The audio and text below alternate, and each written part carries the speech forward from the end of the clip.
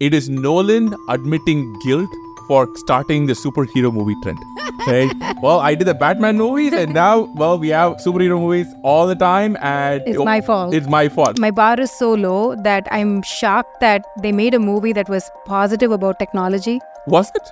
Yeah, it just felt nice that we didn't get beat up on our heads about like technology is bad for you, it's all evil, and everything's going to like come get you and end the world, and that's it. The movie does make you want to be part of something bigger than yourself. This was a story worth telling. We need to inspire this generation, next generation of people to go solve hard problems, to go build things, to be of service, and that complexity can be powerful. We are going to review the movie of the summer. Yeah, I mean, when did we first see the trailer?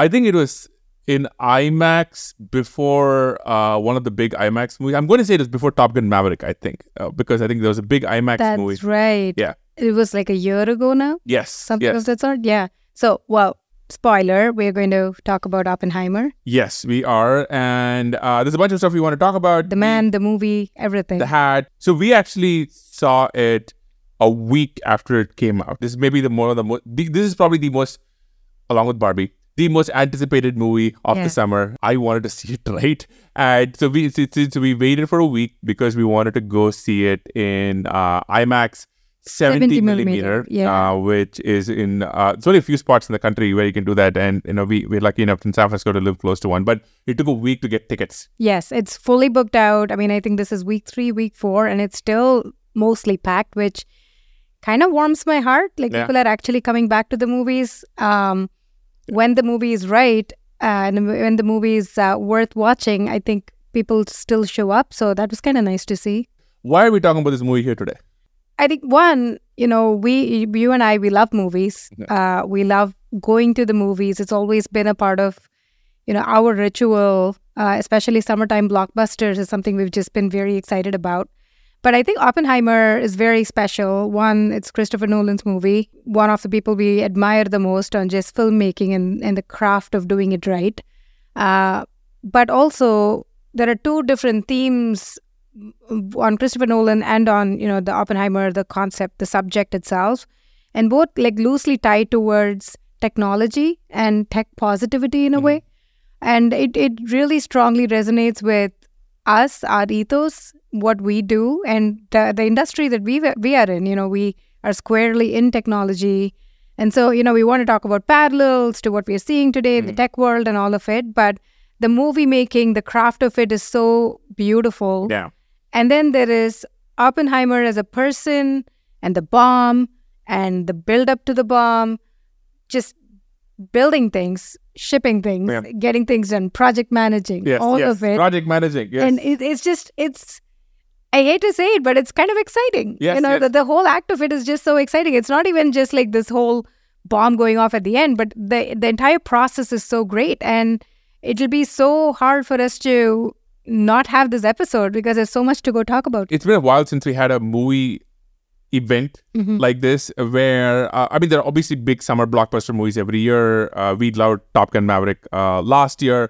But this was an event in that there was almost this meta narrative going in. Oh, is this going to be about AI? Is this going to be about science? Is it going to be about communism? Yes. Or so many other themes. So, but maybe let's take this in sequence, right? One of the most exciting parts of the movie was maybe the build-up and lead to it and actually going to the theater.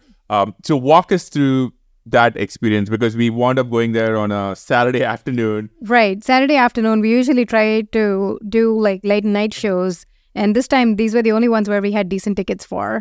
Got into an Uber, showed up there. This time around, there are no trailers.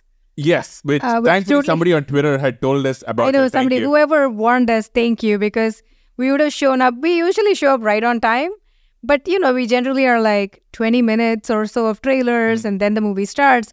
But you get in there, the thing, the logo goes up, and it's just like... It just bang, you're in. Yeah, it's like, woo, IMAX, whoosh, whoosh, whoosh, and then you're like in. Was Nicole Kidman there? No, I don't think so. Nicole Kidman. Yeah, no Nicole Kidman. She is not trapped in the theater anymore. And so...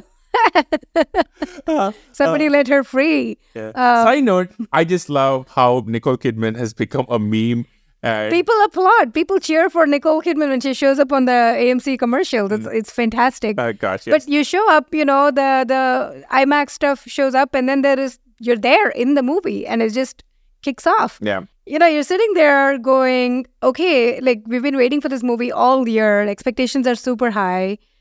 We tried very hard to not read any spoilers. Like we know what happens, but we just didn't want to like talk about the movie. So we tried to stay away from like reading anything about it and all of that.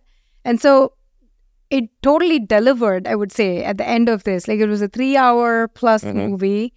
I don't know. What's like the build-up for you? I think, so one is I tried really hard to stay away from the meta-narratives because I did not want to be told what to think about the movie before going in, which was really hard because we saw it a week after everyone had, I think, seen it.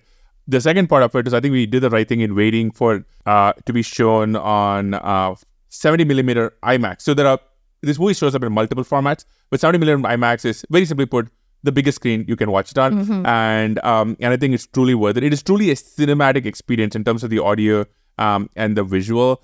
And I'll just say, it was just energizing to go there on a Saturday afternoon. If you went on a Saturday afternoon because every seat was booked out.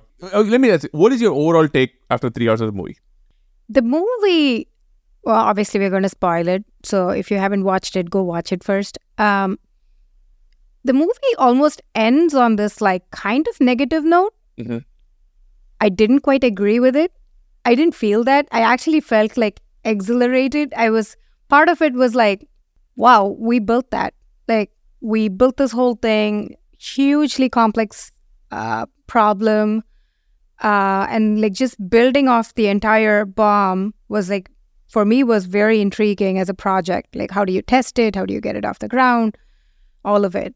But then, there was this whole like thing about Einstein, communism.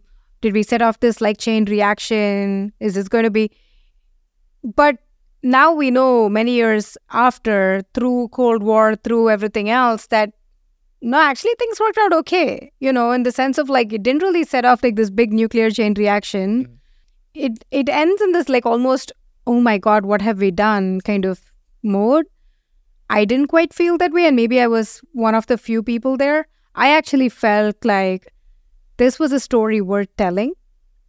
We need to inspire this generation, next generation of people to go solve hard problems, to go build things, to be of service, and that complexity can be powerful. And then the other part about it, and I think you've read a lot of books on Oppenheimer. What was the book called? The American Prometheus. They have that line in the movie, which I thought was like a good wink, wink, nudge, nudge. For me, like getting exposed to this person who's like clearly brilliant, has these different personas, different facets, but can come together and do this and can manage a team to get this delivered, I thought was like a great story to be told. Yeah. I think my prevailing emotion, coming out of it, which was in some ways, the movie does make you want to be part of something bigger than yourself. And I think there's a theme through the movie of being called to service, being around amazing people, being in a project which they have questions and qualms about, but they know will define their lives, and just being a part of history. When you come out, I think you definitely feel that. Second is, this is Nolan at the peak of his powers. You see all the historical Nolan, signature traits, but taken to the max. For example, the movie just feels relentless. So it's actually a 3-hour movie, but I think it could have easily been a 2-hour movie. It feels like a 2-hour movie rather, just because it just moves in this relentless fashion. And there are so many times where, Nolan does such a great job of telling a story cinematically.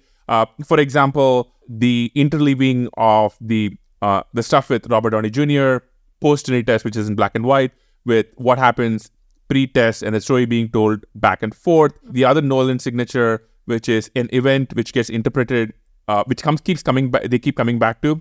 In this case, him chatting with Einstein near the pond. But every time you see it, you get a slightly different interpretation. Right. And I think he just pulled out all the tricks of the trade, which you've seen him build up, to make something which would easily been boring, but seem just cinematic spectacle. And one thing I really appreciate about this movie is, I suspect a lot of people in tech expected it to be preachy. but it wasn't. Yeah. It doesn't actually tell you, except maybe at the little end, what to think. It's actually very ambiguous and in a way maybe true to fiction about what Oppenheimer himself thinks. And it really leaves things open to interpretation, which I really appreciated. But I think from just a cinematic spectacle, it was fantastic. And we have to start talking about the performances. So Cillian Murphy was amazing. What stood for you about him? I mean, when you look at what Oppenheimer really looks like, they look very eerily alike. Like, it's the first thing that catches you, because like the photographs of Oppenheimer and Cillian Murphy, they are like very, very similar. So that I thought was like interesting, because he's gone through this big transformation, has worked really hard for this. The intensity of the role of the character, I think was really great. Just the costume design, like, I think in real life too, Oppenheimer like knew the role that he was playing, I guess, and dressed the part. Like the hat really stands out, and so like I thought they paid a really good. There was great attention to detail on the costumes of the people. It just feels like he just showed up and came to play. Like Cillian Murphy just was like really powerful. He talked about how when he was preparing for the role, he figured out that Oppenheimer was such a, I think the phrase used was self-mythologizing character. He really cared about his outfit. And this actually comes up in a few scenes in the movie. For example, one of the best scenes is when they show up at Los Alamos. Oppenheimer is wearing a military uniform. Yeah. And he's told, like, why are you doing that? You're not one of them. You're one of us. You have to act like a scientist. And then he breaks out the trademark hat and, the rest of his outfit. So Oppenheimer in reality was very much a self-mythologizing figure. Always had a sense of his place in history, wanted it, created it, and then eventually got it. And I think they really portray that. For me, I think, one is obviously Nolan attracts so many amazing people who just show up for one scene. Yes. Like Gary Oldman like shows up for one scene in Truman and he kills it. But I think the two people who really make the movie work are, and I'm stealing this from another review or conversation I had with somebody else, where because Matt Damon is so good as General Groves, and then Robert Downey Jr. and General Groves is kind of the good guy, right? He plays the good guy. He plays the voice of the establishment, but he's really kind of the good guy. He also become comic relief. Yes. And then on the other hand, you have Robert Downey Jr. Who essentially plays the villain. Yeah. So in some ways, both of them kind of take the pressure off of Cillian Murphy to be a traditional protagonist or antagonist. And so you can stay in the middle, you can stay ambiguous, because you cannot have the other moral poles here. But I think among both of them, we actually really loved Matt Damon's performance, and especially the scene where the scene where they meet. I think when General Groves and Cillian Murphy, like when Oppenheimer meet in his lab, General Groves is tasked with the Manhattan Project and finding a person to go lead that, right? And so he's going through his list of names, and he comes to Oppenheimer and has this like first scene where he's like, I don't think you're the right person for this role. And he like just rattles off a bunch of attributes that are just super negative. Dilettantish, might have communist sympathies. I think, you're unstable. There's like a bunch of stuff in there. And then Cillian Murphy like pauses and says, and you didn't mention brilliant. And he's like, well, that's kind of part of what you do. And that's a circle that you are in. So that's taken for granted. So no, like I'm not going to call you that. But everything else is really concerning. And so they have this like back and forth. But obviously, General Groves ends up picking Oppenheimer and they start like working together on this thing. But it was it was an incredible scene because you can see the chemistry between the two of them. They got along. It would really work. They kind of like play off of each other. There is intensity there. They're both speaking truth, but they're also trying to see past that in the virtues of this other person. And the stakes are really high. There is a war going on. This is a big project. There is a huge budget attached to it. There are hundreds of thousands of lives at stake, and they have to pick a guy to go lead it. So there's so much gravity towards this decision here. So you can see the whole thing play out through this one scene. This is a pivotal scene, and I think it comes in like a full hour into the movie or something. And I remember leaning into film and being like, after like 60 minutes, we get to see this like this go at it scene. No more throat clearing. Yeah, no more throat clearing. It just like lights up the screen, and Matt Damon just comes in like guns blazing and just like I think it's very important. And I think the Matt Damon Cillian Murphy dynamic is very important because One is Matt Damon's job is to make the audience like Oppenheimer in a way. So he actually does this thing where he explains to the audience why they should like Oppenheimer, explains all of it. And it's one of the few places, I think, where you see Oppenheimer smile when he chats with him. I think the other flip version of that scene is when they are in that little cabin waiting for the test, where which I think shows in the trailer, where, Matt Damon's like, wait, you're telling me there's a chance, the atmosphere gets lit up and we all die? Yeah. And what do you get from theory? What do you expect from theory alone? And he's like, 0 would be nice. So I think Matt Damon plays multiple roles. He's the moral center. He's a good guy. He is... But also the voice of the audience. He's the voice of the audience. And he also brings comic levity because he's... So I thought that was a fantastic role. And I also really loved Robert Downey Jr. in this role because it's the first time we haven't seen him play Iron Man. And what I mean by that is, I think for 15 years, every Robert Downey Jr. role we have seen, whether it was an Iron Man or Sherlock Holmes, was always a variation of what I kind of think the real Robert Downey Jr. is like. And this was the first time you kind of saw him go outside of that to something else. I think the other person who was huge for the movie is Emily Blunt. Emily Blunt was fantastic. Emily Blunt was fantastic. And I think... I think with Emily Blunt, what I really liked was they introduced her in this very traditional context of this is the wife, she has kids, all of that. But then in that the closed door hearing, you almost have her not be visible at all. Yeah. In the first bunch of scenes, she's almost like blurred out in the background. Because US audience are like, this is Emily Blunt. Yeah, everyone's like, that's Emily Blunt, right? Like, we know who that is.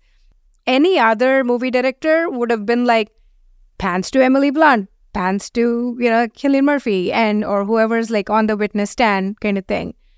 But, Nolan just like decides to ignore her for the most part. Until the point where she comes in, sits down and does her thing and she like kills it, right? Like, and like right at the very end, there's a scene where she like refuses to shake hands, which is one of my favorite scenes. Really strong performance end to end, and it's not an easy role to play. Like, she's supposed to be, and maybe I'm in the minority here, there are like some of these roles in these movies where and this typically happens to like the wife roles or the female roles, where it's like, you're supposed to be chaotic, neurotic, crazy, but you're supposed to have like gravitas. You're supposed to like be the powerful lady and hold everything together. But hey, you're crazy too. And it's like, which one is it? Like, make up your mind. And it's very, very hard to play it. And clearly here she has issues. They kind of hint at like alcoholism. They kind of hint at more than like at it, actually, I think. And they're like, well, is she a good mom? Is she not? Like, they kind of like, she's like irritated by her kids crying and all of that. They like at some point hand over a kid to, and it's like, we're just selfish people, and he just hands off the kid, and you're like, whoa, okay. So there's like a lot of bad things, bad attributes about like the wife character, but somehow she like has to play that role, but also be like, no, actually, she kind of talks about Robert Downey Jr. It's like, do you not see this, you people? Like, it's him who's the one who's been doing this.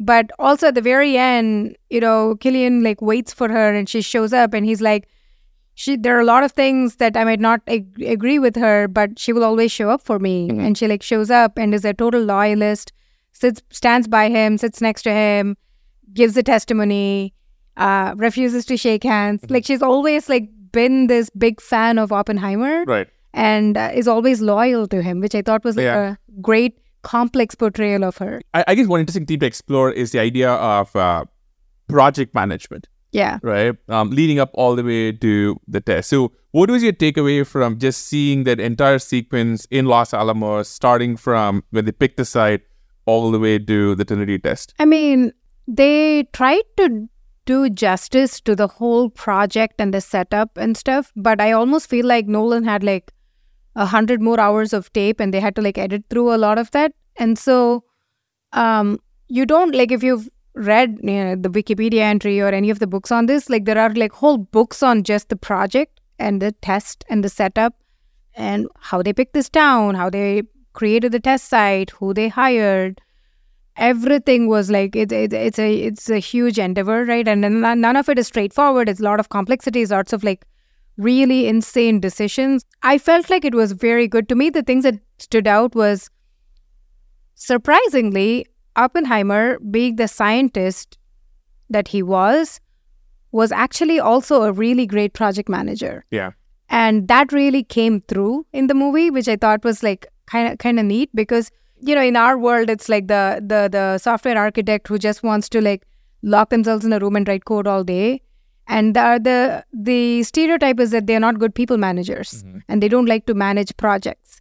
And could have been so easy to kind of frame Oppenheimer that way, that is like he's a crazy reclusive genius physicist, scientist person who's like working on this thing, like laboratory, does stuff, and you have a montage sequence and ta-da, there's a test. But no, he actually is a really good project manager. Even like setting out the whole test area in Los Alamos. Oh, we should like build a town here. We should like bring their wives. We should bring the kids. We should set up schools. We should, like him and the Matt Damon character, General Groves, like are working together on how do you build this ecosystem around building the test site, right? Like it's not just the testing alone. It's like testing is almost like a side effect of getting all the people and the ingredients in place.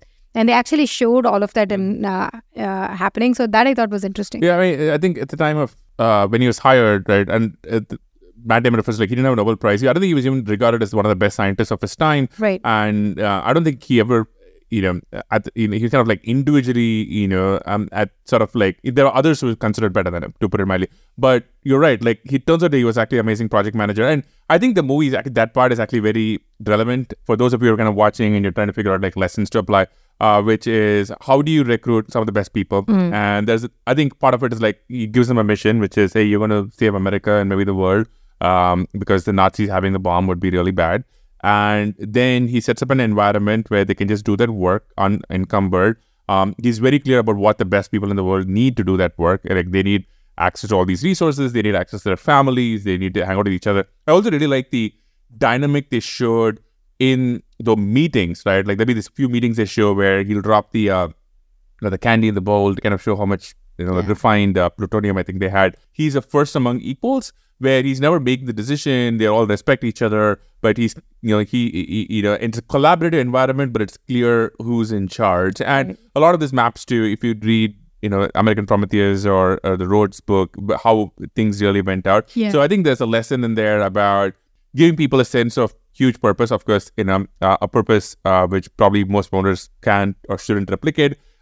Second, giving them an environment where they can do their best work, harnessing the best out of them. And also, I think most importantly, like having a deadline and having to ship, right? One of the biggest things there's like, it's not research. The movie keeps coming back to, it's not theory. You actually have to go build this thing. You actually have to go do it. And so you actually have to go ship. So there's this great book called Organizing Genius, which goes into the Manhattan Project. It goes into Pixar. And you see teams come up all the time. Mission, small group, brilliant people who may not always agree, giving them a fantastic environment where they can work, and also being forced to ship, which I think is like very, very common scenes. But which other point, what do you think of the bomb, the moment, the 3D explosion? Do you think Christopher Nolan was like, all right, we're going to blow up this nuclear weapon? I mean, they said there was no CGI. Yeah. Like, I don't know if that meant no like CGI cleanup. No, what does that really mean? Somebody in the Pentagon was like, we have a very unusual request from Christopher Nolan, right? Like, not to get into like the virtues of should you have built a bomb, World War II implications, all of that. To me, what was fascinating was the fact that this was a hugely complex technological problem. It was not clear at that time on who was winning. There was this whole fog of war. Was it the Russians? Was it the Nazis? Who's building what? And all you get was like, if they have it, then we are dead. And the world was going to end. And you should build it first so that the bad guys don't have it and get to leverage it and basically destroy everything. And so in that context, and setting all of that was kind of interesting and useful, because you see it's never easy to do a movie that's ultimately about a bomb and killing people. But so in that context and framing, you're like, okay, but this is a hugely complex problem. And so when that final scene, when the bomb goes off, you can kind of feel it. And maybe it was we actually applauded in the theater. I think we actually applauded. A bunch of people applauded in the theater. It felt like an engineering accomplishment. Yes, exactly. It's a bit odd to clap for it. Yeah, but I have to ask you, can we clap for this? Are we supposed to? But to me, it felt like this is a software project that shipped. Yeah, let's ignore the fact it's going to kill hundreds of thousands of people. You're going to clap about it. I do think like it's interesting because on that moment it was kind of present as a triumph. I thought it was interesting in the end of the movie. They show the scene with Einstein, and he basically tells Einstein like, "I might have already killed the world," setting off the chain reaction. The movie, that's actually really the only spot the movie takes a stance on how they want. Yeah, I felt really What about the movie did not work?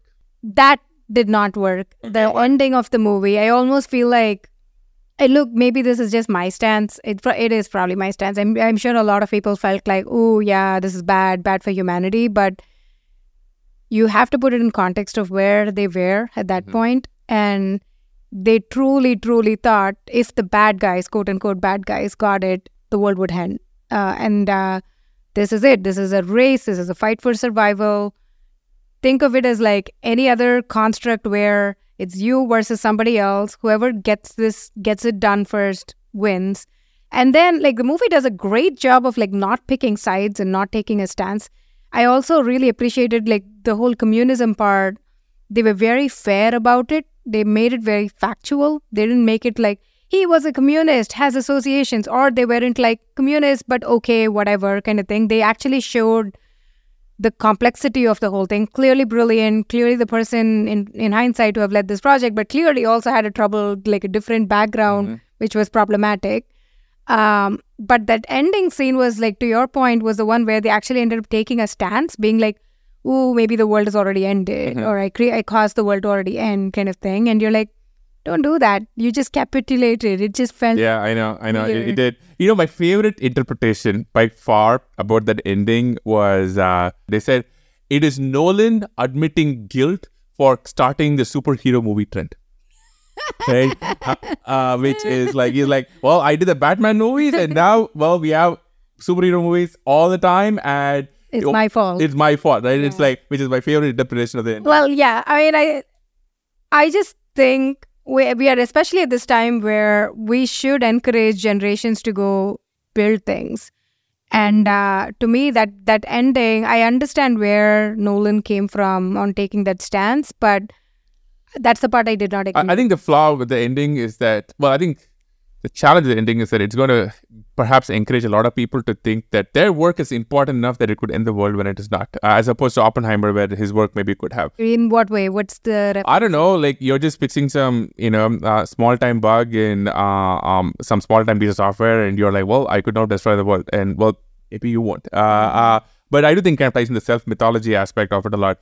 I think a few things in the movie which didn't work. There were kind of these little throwaway scenes. For example, somebody said, John F. Kennedy is mentioned like an Avengers character, right? Like, it's like, oh, well, that's another comic book character. This is that it was Kennedy, John F. Kennedy, and you're like, okay. So right? I know that guy. Yeah. It's like a comic book reference. That didn't work. I think the other challenge was they struggled at times to show Nolan's inner dialogue. I think especially because it's unclear what his stance on things. So, and the way they did it was to show, I think that few times the scene was used, which was to show the nuclear explosion, but happening inside the little prosecution room where the hearings happened. Or you didn't like that? No, because I just thought it was like, I think it was a way of trying to say, oh, he's feeling regret or guilt. And I just felt that... Did you like the other scene where they were like applauding, clapping? I think that was well done because I think... Like the face is peeling off. I think it was well done because I think that was so well done technically. The audio... The audio was muted, but you could still... But also there was this... I think the movie uses multiple times where, just like in Dunkirk, there is a rising tension in the score. And in that case, it was all the feet stomping, and then it leads to something, and then there is the release. Yeah, they call it the wall of sound, right? And it happens to the bomb too, because when the test goes up, they just goes silent. So I think that was the other thing was like there are so many characters in there.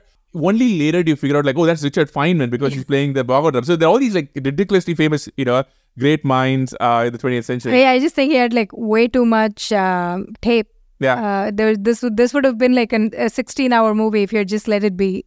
If I was in the job business of trying to hire theoretical physicists into academia, this is a great movie, right? Basically, what it is telling you that if you study physics, right? Like you're going to hang around attractive people, you're going to do amazing work, right? Like, you're going to, it's like you're basically James Bond, as a scientist. But in real life, he did learn Sanskrit to be able to read the Bhagavad Gita. He was a big fan of it. In the movie, the lines that they quote is actually like, it's actually, because I don't think that those lines actually in the Gita actually wind up meaning what they convey it to mean in the movie. Yeah. In the Gita, we're going to go into a bit of a detour here.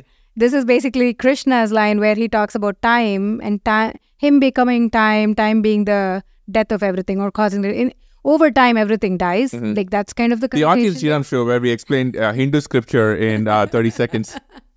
It was a bit tacky to have used it. Like it felt unnecessary almost. But, like you say, this is a great way to recruit engineers. Yes, that is true. Yeah, like, well, this is what your life as a theoretical physicist looks like. Not, classroom or board. You're going to get out, hang out with Florence Pugh and Emily Blunt and all these people and maybe, save the world. Okay. Yes. Implications for AI. Before going into the movie theater, before watching the movie, I kind of thought they were going to like do this. The parallels to this are like the world of AI today kind of thing. And, we've done episodes on this, on how AI is going to save the world. I think if you haven't watched it, there is a great Mark Andreessen episode where we do a whole thing on this. I kind of thought they were going to have like parallels to this, but they didn't, which I thought was like, it was refreshing. Look, honestly, my bar is so low that I'm shocked that they made a movie that was positive about technology. Was it? Yeah. Okay. I think Christopher Nolan is a techno-optimist. I think many of his movies are about tech and building tech, and maybe I just see it that way, but it just felt nice that we didn't get beat up on our heads about like technology is bad for you, it's all evil and everything's going to like come get you and end the world and that's it. And look at the comparison with AI and look at the comparison with this like the next new thing, and they didn't do all of that and they didn't try to be too smart about it. And I really like that restraint. They just stated the facts for the most part and just made it almost like a late documentary almost, and just captured it that way, which I thought was like interesting. Yeah, I know. I was watching a lot of the Nolan interviews, and he doesn't really mention AI at all. And of course, a lot of these movies are meant, it's not what the filmmaker intends, what you take away from it. But I don't think it's really meant to be AI. I think it's actually really just meant to be more nuclear weapons. Yeah. Okay. Final takeaways and thoughts? I mean, you should go watch it. Everybody, like, no matter what people tell you, go watch it. There are lots of lessons here, I think, for people, for founders, for people building companies, for big complex projects. Obviously about like patriotism, what it means for your country, to be of service to your country. And look, obviously this is all about America and making this like huge project happen in the US kind of thing. It's obviously on that context, but I think it applies to what it means for you to be of service to your country. And I think it's something that in tech, we don't really get to see a lot of on a day-to-day basis. And it's only now, like at least in the US and stuff, it's becoming a thing, right? And I think we need a lot of that. The power of applying technology in deeply interesting ways to serve the nation. Good to go see that in all forms, not just story, but visuals and audio. And second about just like the idea of engineering things. So much of the movie is just about people trying to build things, overcome hard problems in a team, and that's where like great work happens. And you can't. I know that a lot of people walk with different emotions, but I do think it makes you want to work around great people. At least that's what I did. But highly, highly recommended that you go watch it. This might also be our episode where we finally get cancelled. So. Oh, that hasn't happened. Well, we should happen multiple episodes ago, so we're long overdue. Yeah, long overdue anyway. On that note, let us know what you think, especially about Oppenheimer. Like, subscribe, drop comments. You know the deal. Until next time.